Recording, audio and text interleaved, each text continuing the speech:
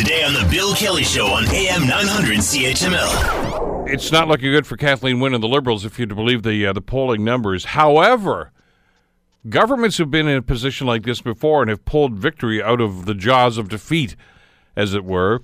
Could it happen again in spite of these low polling numbers? That's a topic of speculation, not just in Queen's Park, but I think right across the province these days. Richard Brennan joins us, retired journalist with the Toronto Star. He's covered Queen's Park and Parliament Hill for many, many years, and always a welcome guest here on the Bill Kelly Show on CHML. How are you doing this morning, Richard? Hey, Bill, how's it going? Top of the world. Things are going well. Good boy. Give us your read on this. You've been covering politics for a long, long time, and I know the numbers are looking pretty bleak right now. But there's some fascinating discussion going on right now about what might happen a year from now.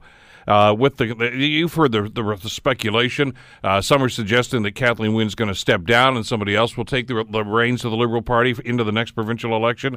Others are going to say that she's going to ride this storm out and maybe even win again. Mind you, you've got the two opposition parties that are kind of sitting in the wings right now thinking this is going to be our shot. How do you read the tea leaves here?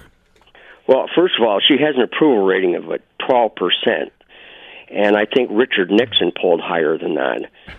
It's after Watergate. Yeah, it's outrageous. But anyway, there's a few things at play here. She's not going to step down, and I truly believe that she won't do that. She'll go in this next election, and the Liberals, in my mind, are going to set the narrative, if you will, for Brown.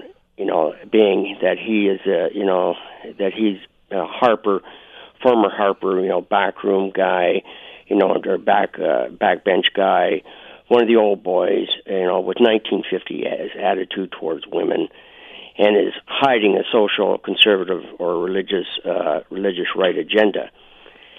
And they are going to work hard on that. You can see it already happening. There's like two stories, or one, I should say it right now, in the front of the Toronto Star about him speaking to a Cambridge club. It's an all-men's club. Yeah. Even though women are going to be invited to, his speech.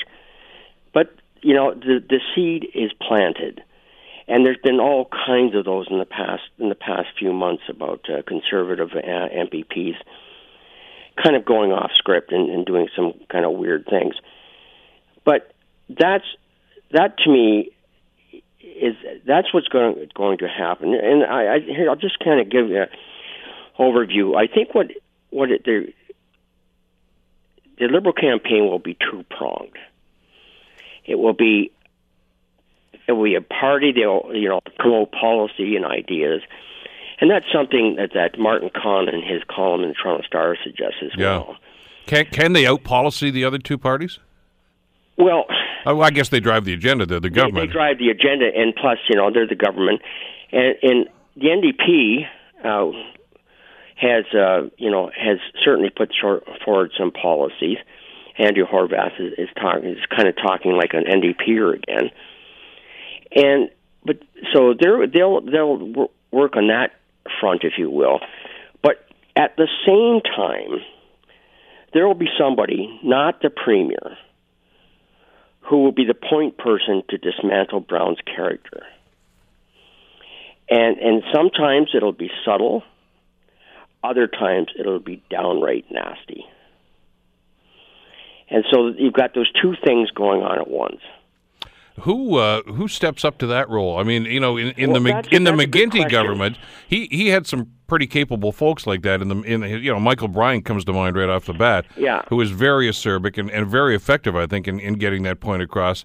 I'm just looking around the front benches in my mind here as you're talking about this, and I don't know that he's got that sort of an attack person that can actually go in there and do that. That remains a good question. I really can't point to anybody in particular at this moment, but they'll find somebody who's willing to stick their neck out, and that's what their sole job in the next election will be. Now, mind you, we're just a little over a year away from the election. That's still a huge length of time, and that gives Brown the opportunity to finally show people who he is. Because most people, on a bet, they couldn't tell you who's the head of the Conservative Party, Progressive Conservative Party in Ontario. Want to hear more? Download the podcast on iTunes or Google Play and listen to The Bill Kelly Show weekdays from 9 to noon on AM 900 CHML.